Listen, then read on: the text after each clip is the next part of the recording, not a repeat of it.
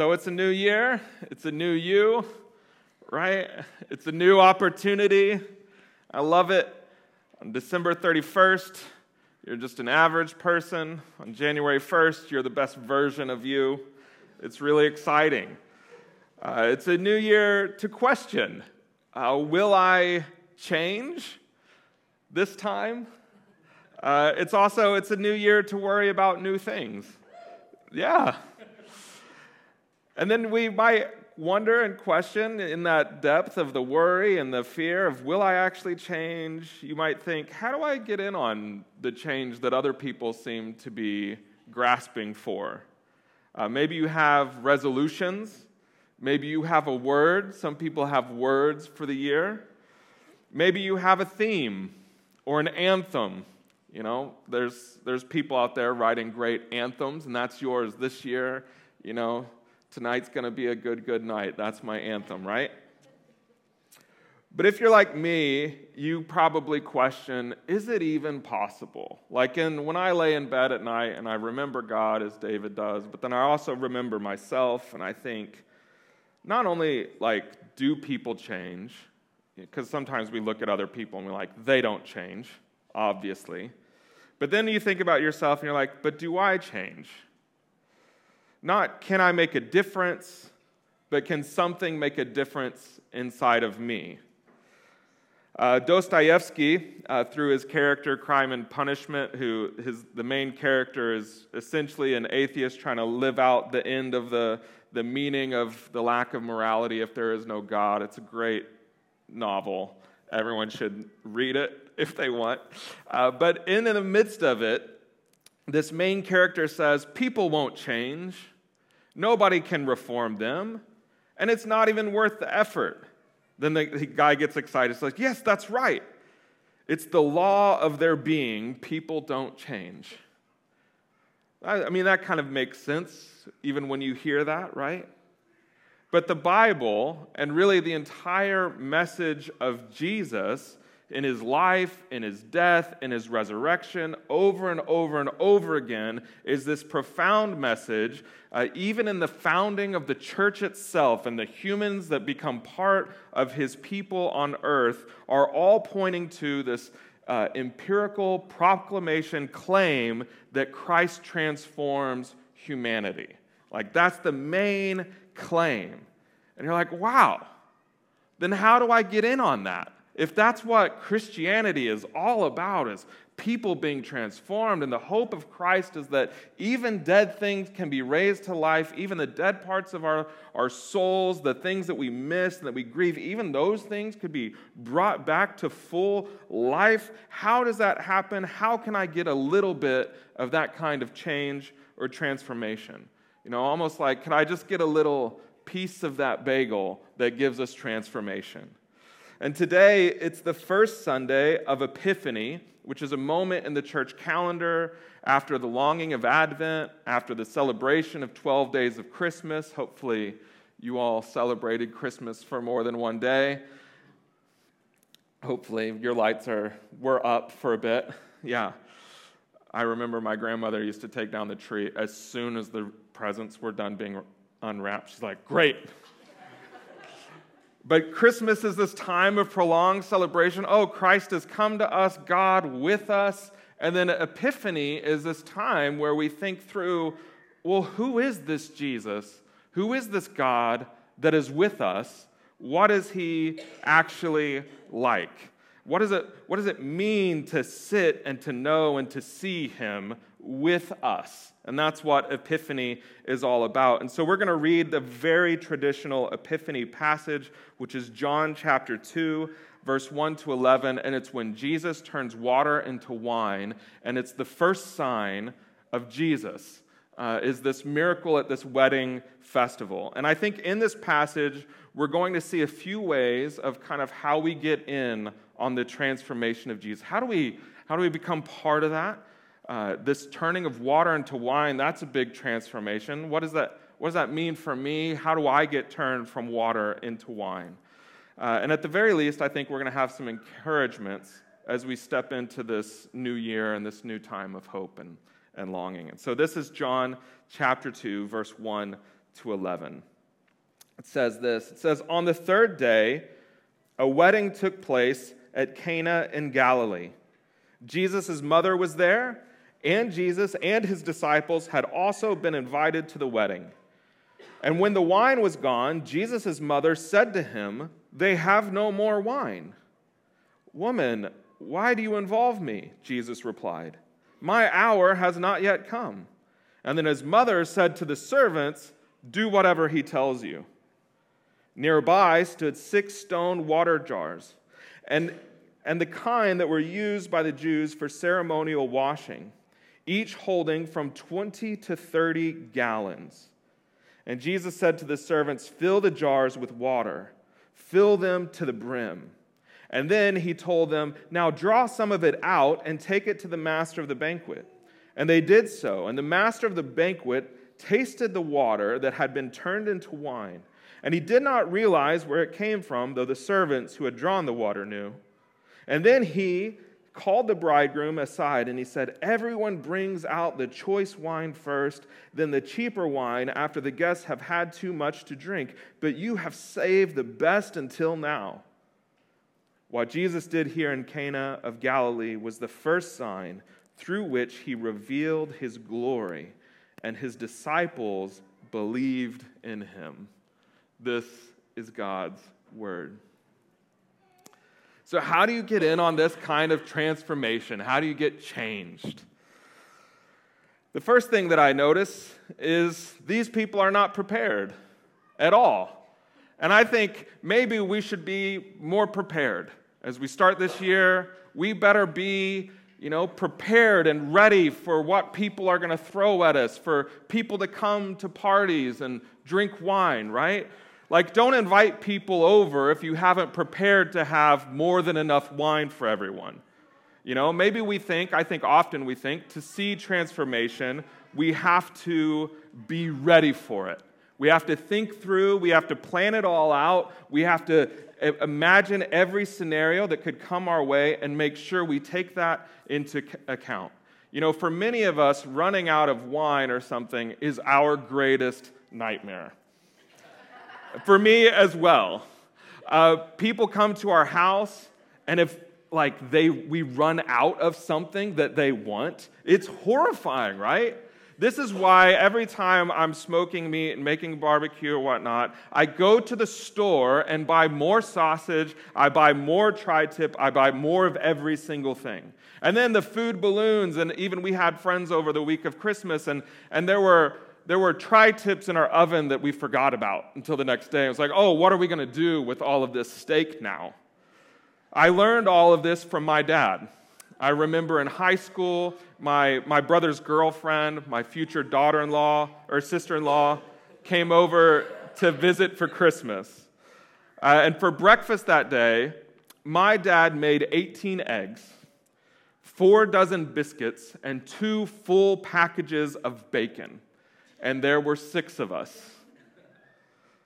We could have fed and hosted an entire men's prayer breakfast. It was that kind of food, but we didn't run out of everything, which for my dad and what was passed down to me, that is everything. Be prepared so that you don't run out, right? And this same principle, we think, that applies to our transformation. If we think through it all, if we do war games, if we're ready for whatever comes our way, if we analyze future markets and we think, well, the interest rates are going to go down soon, and that's when we're going to jump in, or the interest rates will go down, and then that's when everybody's going to jump into the market, and we'll be on the outside. And we try to analyze those things and think, I better be prepared, and if I'm not prepared, the thing that I want to happen, the change that I want to see, won't happen. We've got to be ready. And some of this is very good. Like prepare yourself for an earthquake. We should be doing that. You should have some water somewhere and some Band-Aids. This is just my little tip for the day. The number one injury they expect will happen after the big earthquake comes will be people getting cuts on their feet. Because when an earthquake happens and the glass breaks, you're going to get out of your bed and walk on glass. So be prepared. Put some shoes next to your bed. That's my tip. You should be prepared for some of it. Prepare yourself for stressful work. Prepare yourself for the bar exam. All of these things are good things. I can remember my high school principal, who I used to meet with weekly, mostly because I was the president of the student, whatever, but also because I was dating his daughter. But he would sit with me. He was a retired Marine, a drummer in the Marine, national musical thing. They played for the president and all of that stuff. He was quite a man, but he would always say to me, Brad, proper preparation prevents poor performance. And I thought, oh, that's really good. That's good for student government and maybe my next date with your daughter. So it was like he wasn't giving me the right advice, maybe. This family in this passage is not prepared. It was humiliating what was about to happen. As soon as people understood that there was no more booze, no more wine, the party would be over. People would leave and they would talk about it for years. The bridegroom and the bride, they would have grandkids, and someone would come up and be like, I remember when you ran out of wine at your wedding. It would just hang over them forever. You might even imagine that this bridegroom at the beginning of the year thought, I'm going to throw a great party. I'm going to get married. It's going to be amazing. I'm going to demonstrate my wealth, my provision, my thankfulness for this community that's going to carry us through our wedding and our marriage and all of these things. And it was all about to fall away because he ran out of wine. But strangely, the people hosting this party, their lack of preparation wasn't really the party pooper situation that you might imagine. And so, just to put away that you have to be prepared, did you know that you're not prepared for this year? Did you know that? I'm just looking at you, I can tell. You are not prepared for 2024. You're not going to have enough for what's thrown at you. You will not. You will not have enough spiritual, physical, emotional, financial means to handle what is going to come at you this year. It's an election year. You're not ready. There's diseases and viruses that your body doesn't have antibodies for. There are conflicts coming, relational strife that you're not thinking about and ready for. You haven't prepared. At some point this year, you're going to finally feel completely empty, like you're running out of wine at a party, and you're going to slouch into your couch, and you're going to feel like an idiot who didn't prepare. Like, I should have seen this coming. I should have known that Mark Cuban was going to win the election. I should have known that, right? But here's some of the grace of this story in John 2. That hope comes. That hope comes in moments like that. Like this, when you've run out and you feel this shame and this embarrassment that, oh my gosh, I do not have enough for what's being thrown at me. I hope you remember this story. Running out of wine wasn't the end for them, it was the beginning. It was the start of the revelation of God's glory. Not the shutting down of God's glory, not the shutting down of transformation, not the end of their marriage, not the end of the party at all. It was simply the beginning. This is the secret thing about Jesus, that he's in the back room preparing wine with the servants, preparing grace while you don't have enough. Jesus is there preparing enough. It's fundamental to the gospel. This is like the baseline of the message. You're not going to have enough. You're not going to be prepared enough to be worthy to stand before the throne, to be even worthy to keep breathing air and oxygen, and yet, even while you're burning yourself out, trying to prove yourself, Christ died for you, Christ rose again, so that you would be declared forever and always enough. That from the foundations of the world, God was preparing to do all that was needed, All that was required, that you would be brought in and be declared a son or a daughter of God. That's the grace. You're worthy. It gets made clear throughout the entire New Testament. You're declared over and over again, righteous, whole, enough because of Christ. You're not prepared. You don't have enough. Praise God for Jesus, who is more than enough. So you don't have to be prepared for the year. That's such good news, because you're not. But Christ is. And then maybe we think, okay, so I'm not supposed to be prepared. Great, except for that earthquake thing Brad mentioned. But what I need to do is somehow get God to work for me, right? We have to lead him, cajole him, manipulate Jesus. Hey, can you see me? Can you do something for me? We might think that's what Mary is doing. She goes to Jesus and she kind of hits, they've run out of wine. Did you know there's no more wine? And we might think, mothers. Mothers are mothers from the beginning of time, always coming, always prodding us. It's so great. Jesus was just like me. Hey, why don't you do this? My mom thinks I'm the best. She's like, you should, save the world. Why don't you run for president? Those sorts of things. And here's Mary saying, kind of cajoling him. Is she manipulating him? But before we ridicule Mary, let's remember who she is. She's heard an angel come to her and speak to her about this child that would be born and that would grow inside of her, that would be the salvation of the nations. She received shepherds on the night that he was born. They were just there kind of trying to keep him warm, and all of a sudden shepherds showed up and told her about this whole choir of angels that's singing and declaring joy to the world because a Savior was born to us. She knew all of those things. She probably still knew where the containers of the gold and the frankincense and myrrh were in her little house in Nazareth, that she carried with her into Egypt and through refugee camps as they hid away from Herod. She probably still remembers finding Jesus in the temple, teaching learned men who knew everything, but there they were listening to Jesus. She remembered all of these things. Mary really, Mary's the first true believer. Like, she held all of these things together. She was the first knower of the saving power of God, and she actually, through her entire life, did not waver. She believed, she knew what he was capable of. She had all of these memories in her mind, and I'm certain even more that we're not aware of. And so she saw a problem in this world, and she says, I know who is the mender of broken things. I know who is the problem solver of major problems.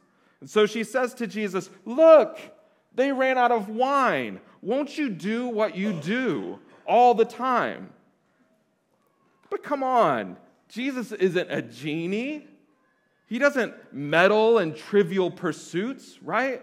Like, yes, the angel said, Savior of the world, like grace and joy and honor to the people that receive him. Like, that's big. This is a party. Jesus didn't come into the world to fix people's messes like a party where they've run out of wine. Like, is he really here to make sure the already buzzed continue to be buzzed? Like, this is a trivial thing. He's supposed to turn back the tide of evil. He's supposed to redeem the world, right? This is so beneath him. This party is so beneath his mission, right? He even tells her, and you should know, the woman here is not like how we're like, woman. It's like a word of endearment and kindness, just so you know. But it's hard to read. I'm like, how do you read this without being like, woman? It's like, woman. He's nice. Anyway, he tells her, don't involve me. My hour has not yet come. This isn't my time. And we think, this is trivial. And you have tons, like this year, you're going to have so many trivial things in your life. And you might be tempted to think Jesus doesn't care about the trivial. But it seems like nothing is too trivial for Jesus. There's a storm, and his fishermen friends are afraid, and he makes it calm. But like all storms calm down eventually. Like the wind will stop blowing. It's like the trivial thing of a friend out there on a boat, and he walks to them to be with them. Nothing's too trivial. I want to be with this person in this boat, so I'm going to walk on water to them. Or fishing. There's a moment where his disciples are fishing and they're not catching anything, and suddenly Jesus steps in, the Redeemer and the Savior of the world, and he says, hey, actually put your nets on the other side. And he gives them, it's like Jesus cares about fishing. There can't be anything more trivial than fishing. But he does. It's a trivial thing on the day of Palm Sunday where he's going to go into Jerusalem. He sees and has a vision of a donkey, like how rudimentary and benign can a donkey be? And yet he says, there's a donkey, I can see it, go to that person, and that person will actually have a house and a room where we can have a party. How trivial. Or there he is, taking bread and wine, the most basic fabrics of all civilization. Bread, wine, and concrete. And here he is holding the two things that are so normal, so everyday, saying, no, this is not trivial. After his resurrection, we might have these images of him doing really big, important things, and yet he's on a beach grilling fish for his friends.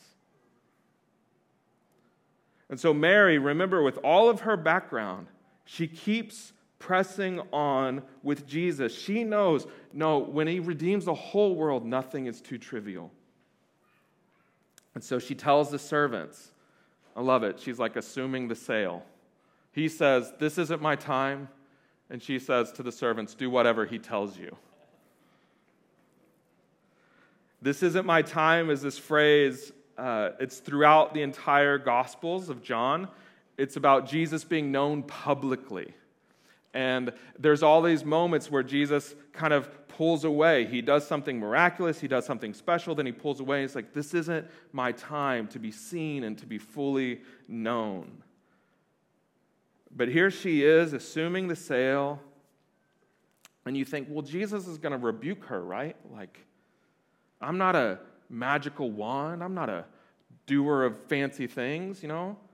I'm not just a wizard who you can cajole and pay some money to do a magic trick, right? But Jesus does get involved in this trivial thing. Based on her faith and belief in who he is, he gets involved and he gives instructions to the servants. And so maybe, just maybe, we're supposed to believe this year, based on all of God's past faithfulness. Maybe we're supposed to assume that Christ will be involved in the trivial, in the mundane, in the stressful, and the shame-inducing. Maybe we ought to, and as we think about transformation, see ourselves less and see more of course, he's going to do this thing, do something. And what's great is I don't think Mary knew, like, he has this special water to wine recipe. I don't think she had any clue what he was going to do. She just knew he would get involved. He's going to do something. And maybe we should be more stubbornly believing.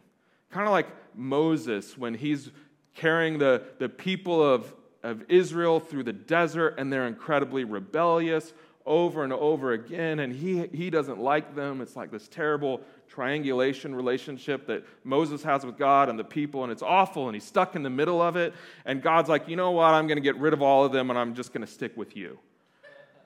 And then at that moment, Moses is terrible. No, you have to stick with them.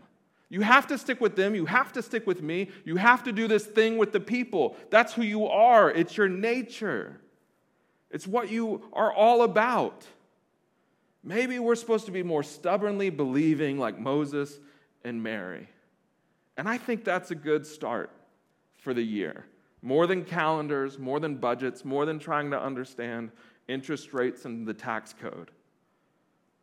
I think we're supposed to expect Jesus. And what everyone else might expect to be inconsequential, we expect him to be involved. Why? Because it's who he is. It's what he's about. Earlier in this book, in the chapter before, John says that Jesus is the Word, the message, the logos, the teleological rationale for the existence of the universe. Like that's what the whole, like from the very back to the very forward, he is the reason and the cause of the existence of the universe.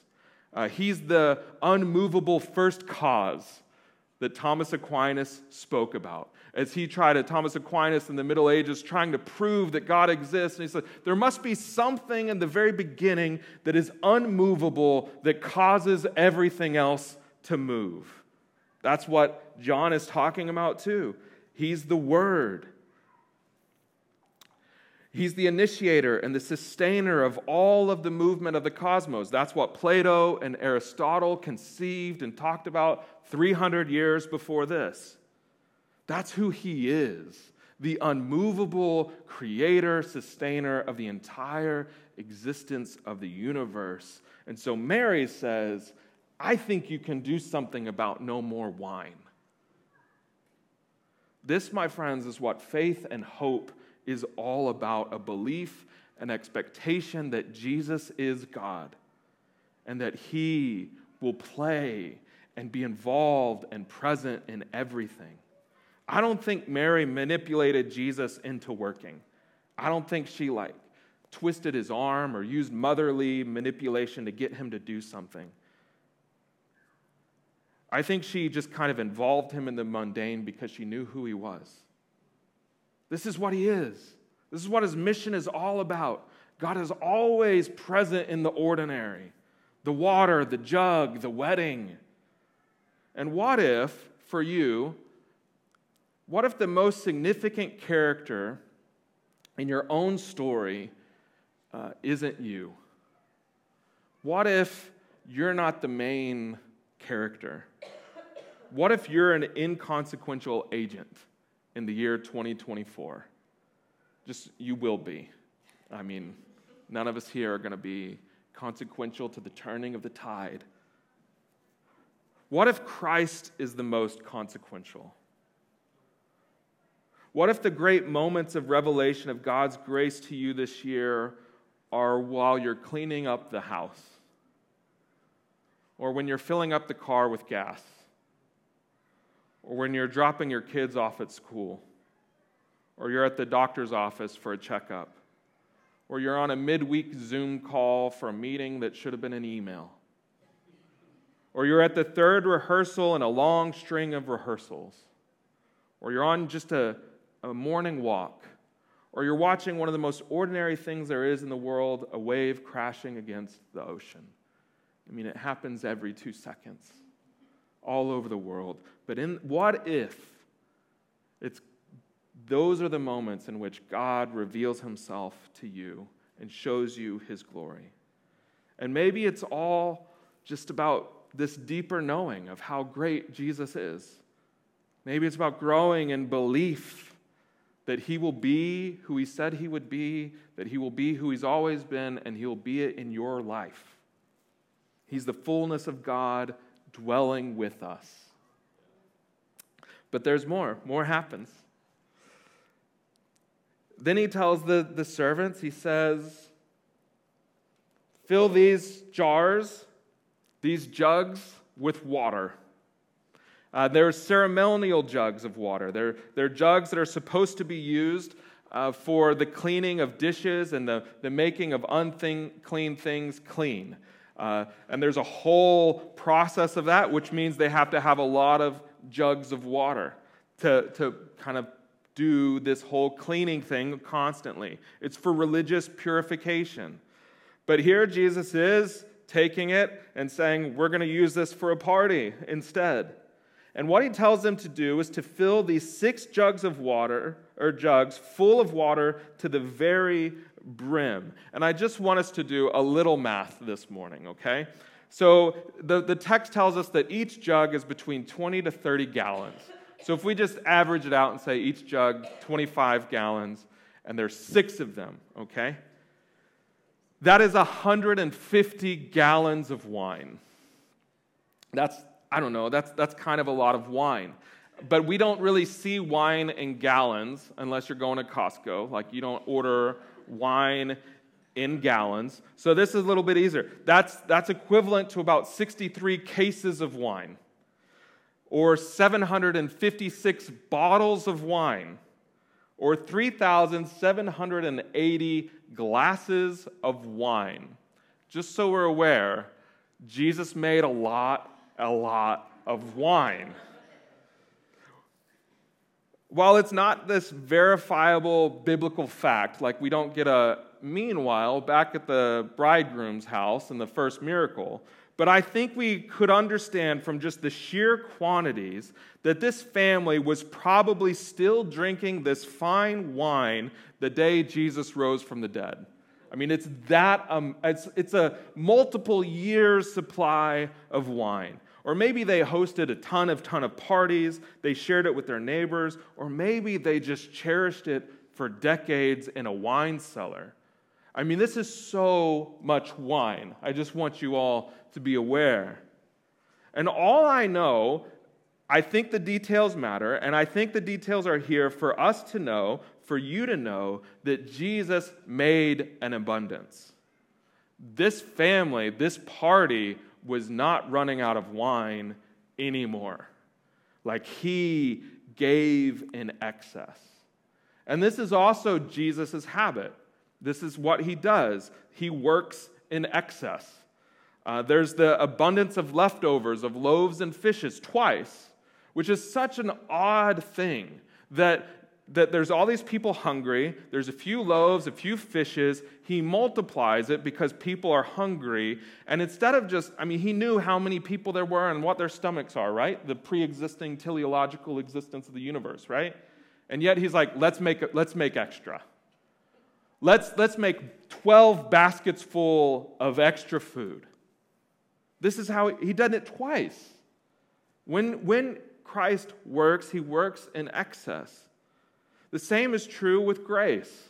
That not only does Christ come and give us unmerited favor, and we're like, that's great. Jesus brought us to zero. We were terrible, we were awful, we were dead in our sins, and he brought us to neutral. Instead, it's like, no, I'm going to heap on extra on top of you. Like the prodigal son that comes back. Oh, I'm going to put my ring on you. I'm going to put my coat on you. You're going to be the purpose of this entire party, and you don't deserve any of it. It would have been grace if the father would have brought the son just into his home as a servant. That would have been grace. Instead, it's abundant, and that's how it works for you. It's also, Jesus works in abundance of salvation. That his life, that his death, this saving, he could have saved 2, he could have saved 3, it would have been great, all angels celebrating. Instead, he says over and over again, I came to save sinners. Lots and lots of sinners. His salvation is in excess. His resurrection is in abundance. He rises from the dead, and we think, that's so great. Christ has died. He's risen again. That is wonderful. Except that in his resurrection, he's not just saying, oh, I rose from the dead, but that all who believe would rise, and that their souls and their very lives would be raised. Like, what an excess. What an abundance. This is years and years supplies of wine, but applied to humanity. The restoration of the entire world. He doesn't just restore a tiny part of Israel or a little church or anything like that, but his promise is to restore all things, all broken, all sad things made untrue and even more alive, more vibrant than before. Like more real, more good. And then there's also just the abundance of glory. Not just showing us a little, but showing us more than we could ever comprehend. Not everything Jesus does is remarkably stupefying to the public. Like, I can't believe he did that. Not everything he does is the reordering of all things. But everything Jesus does is glorious, significant, and more than enough. It's also his best. I think it's kind of funny that Jesus is kind of like a waiter when you order wine and they pour a little bit in the glass, and then the head of then the waiter's trying to figure out who's paying and to give that person the glass. I always love it. Apparently, that's just so you can smell the wine to make sure it's not bad, just so you know. There's my second tip for the day. Shoes next to your bed. It's for you to smell, not to taste. But that's basically what Jesus does. He tells the servants, pour a little bit, take this to the master of the ceremonies for him to give a little taste. And that's what he does. And then this guy who is in charge of weddings, like a wedding planner, the guy who's in charge of parties, the one who brings it, who does it, and he takes a sip and he's amazed. He calls the bridegroom over and he says, everyone brings out the choice wine first and then the cheaper wine, but you've brought out the best at last.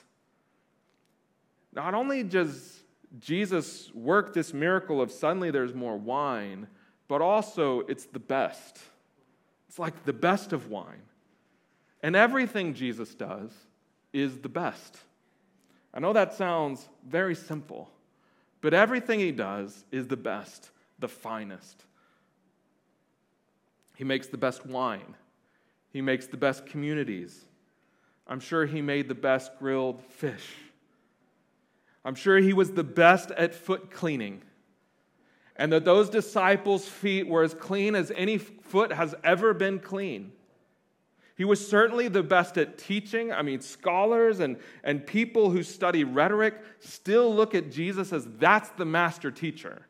The only reason we talk about Plato and Aristotle and Socrates in our schools instead of Jesus is because Jesus is just too much for our schools.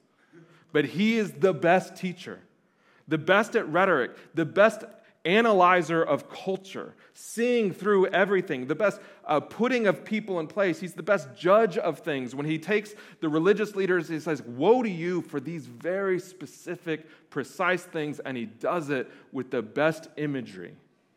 He is the best. And the news about him, that he died, that he rose again, and everything that we've been talking about, is not good news amongst a lot of other good news. It is intrinsically the best news you will ever hear.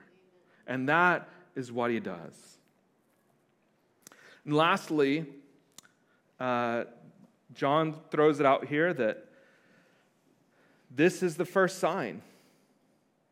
What he did here in Cana in Galilee was the first of the signs through which he revealed his glory, and then his disciples believed in him. These are the same disciples that had already decided to follow him with their life. I think the believing is this recurring over and over again because John uses this throughout the gospel repeatedly. The disciples believed in him. The disciples believed in him. I think what happens is we see Jesus and we believe. We see and we believe. It's not a once you're in, I believed that one time 20 years ago. It was so lovely.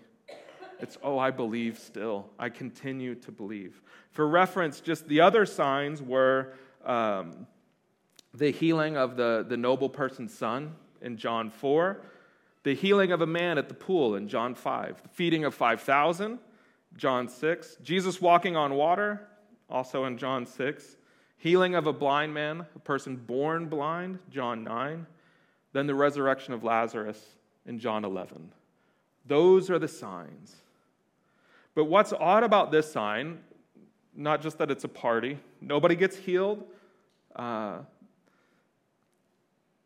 one sees someone walk on water, no one who's dead is brought back to life. But what makes this one really, really unique is the only people that knew this happened were the servants in the back room who filled it up, filled the jars. The master of the ceremonies doesn't know. Had no idea. We know this because he brings the bridegroom over and he's like, taste this wine. This wine's so good. Thank you. The bridegroom does not know what happened. The bride doesn't know. The guests, the host, Nobody knows, except when the party was over and people were waking up the next day, they had 150 gallons of wine. It's just the mystery of it all. There's this miracle that's supposed to be a sign to the world of God's glory, that Jesus is God made flesh, and the only people that know are servants in the back room who had to have, if you also do the math, how many trips to the well did they do to fill those jars, right? The miracle benefits the host. It saves him from public humiliation and shame. Not only saves him from that, but also this miracle elevates him as an abundantly generous host. So instead, from now on, when they're having their 50th wedding anniversary, people are giving him a toast, probably with the same wine, saying, remember how great of a host you are. You're so generous. You always bring the best. And the host would have no idea how that happened. So not only does he save him from shame, he gives an abundance. He didn't even know. It was just a few people observing the glory of God in the back room. It was assigned to his disciples. It was assigned to his mother, assigned to servants. So what if Jesus surprises you this year in unexpected things, in the moments that you're not prepared for, in the moments you don't even believe? The host wasn't out in there having a good time thinking, I really believe that Jesus is the creator of the universe here to save all things. He was just being handed fancy wine. What if Jesus surprises you in the moments that you're not even aware of, in these simple, ordinary moments? C.S. Lewis, famous writer, Chronicles of Narnia and things like that, before he did all of that, he was a staunch atheist. As far as atheists go, he was a really good one. He was rational. It kind of came out of when his mother died, and he was in boarding school, and he didn't like his father, but he also was just trying to analyze all of these things, and he was brilliant. He was brilliant with words. The way he articulated atheism, tops, I guess Jesus isn't the best atheist. That's him. So there's a little part where there's other good atheists besides him. There's something he's not the best at. But in the late 20s, C.S. Lewis started to feel like maybe he was wrong. And he started to have these friends and these conversations, and he began to think, well, maybe I'm not the smartest person in the room. And I know they're not the smartest person in the room. I know I am, but maybe there's something greater. And you would think that with someone like C.S. Lewis, he was a professor at Oxford already at this time as a young man, quite an achievement. And you would think, okay, he's going to dive into all of these books, and he's going to come to some reason that's going to be really profound.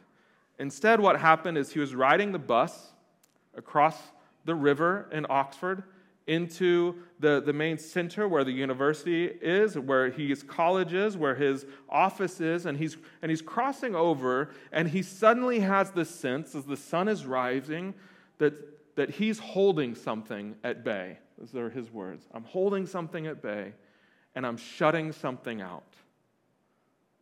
Here's a picture of me, or not me, that's C.S. Lewis, but that was me on a bus at the same spot that he was probably at, crossing the bridge. That was just a cool moment I had in September. But he thought to himself, I can either open this door to this thing that I'm shutting out, or I can let it stay shut, he says. But if I open this door, I know that it's going to mean welcoming in the incalculable. And that was the beginning of his conversion. A few months later, he says that he got into his office while he was just doing his normal grading and writing and research and the stuff that you do when you're a professor in Oxford, and he just kind of closed everything, and he became the most reluctant convert, saying, I guess you're just true. While grading papers, while riding a bus. I hope, though, that you'll be like C.S. Lewis and notice. Even if you're not noticing Christ, I hope that you notice the goodness of the wine, at least. I hope that you notice the goodness of that moment. Maybe the goodness of the abundance that you're receiving. And then you'll see Jesus clearly too. Maybe as a reluctant convert, maybe as an overjoyed convert. And you'll be like the disciples who, even though you believed years and years ago, you will say to yourself, I believe in this sign of glory. Let's pray. Jesus, we thank you for the abundance of your life and your death and your resurrection. I thank you for the bread and the wine that we're about to take, that it would remind us of the incredible grace in ordinary things, that you turn all sad things untrue. I pray for us as a church that we'd be surprised by your grace and your glory, that we would be exceptionally overjoyed, that we would expect you to work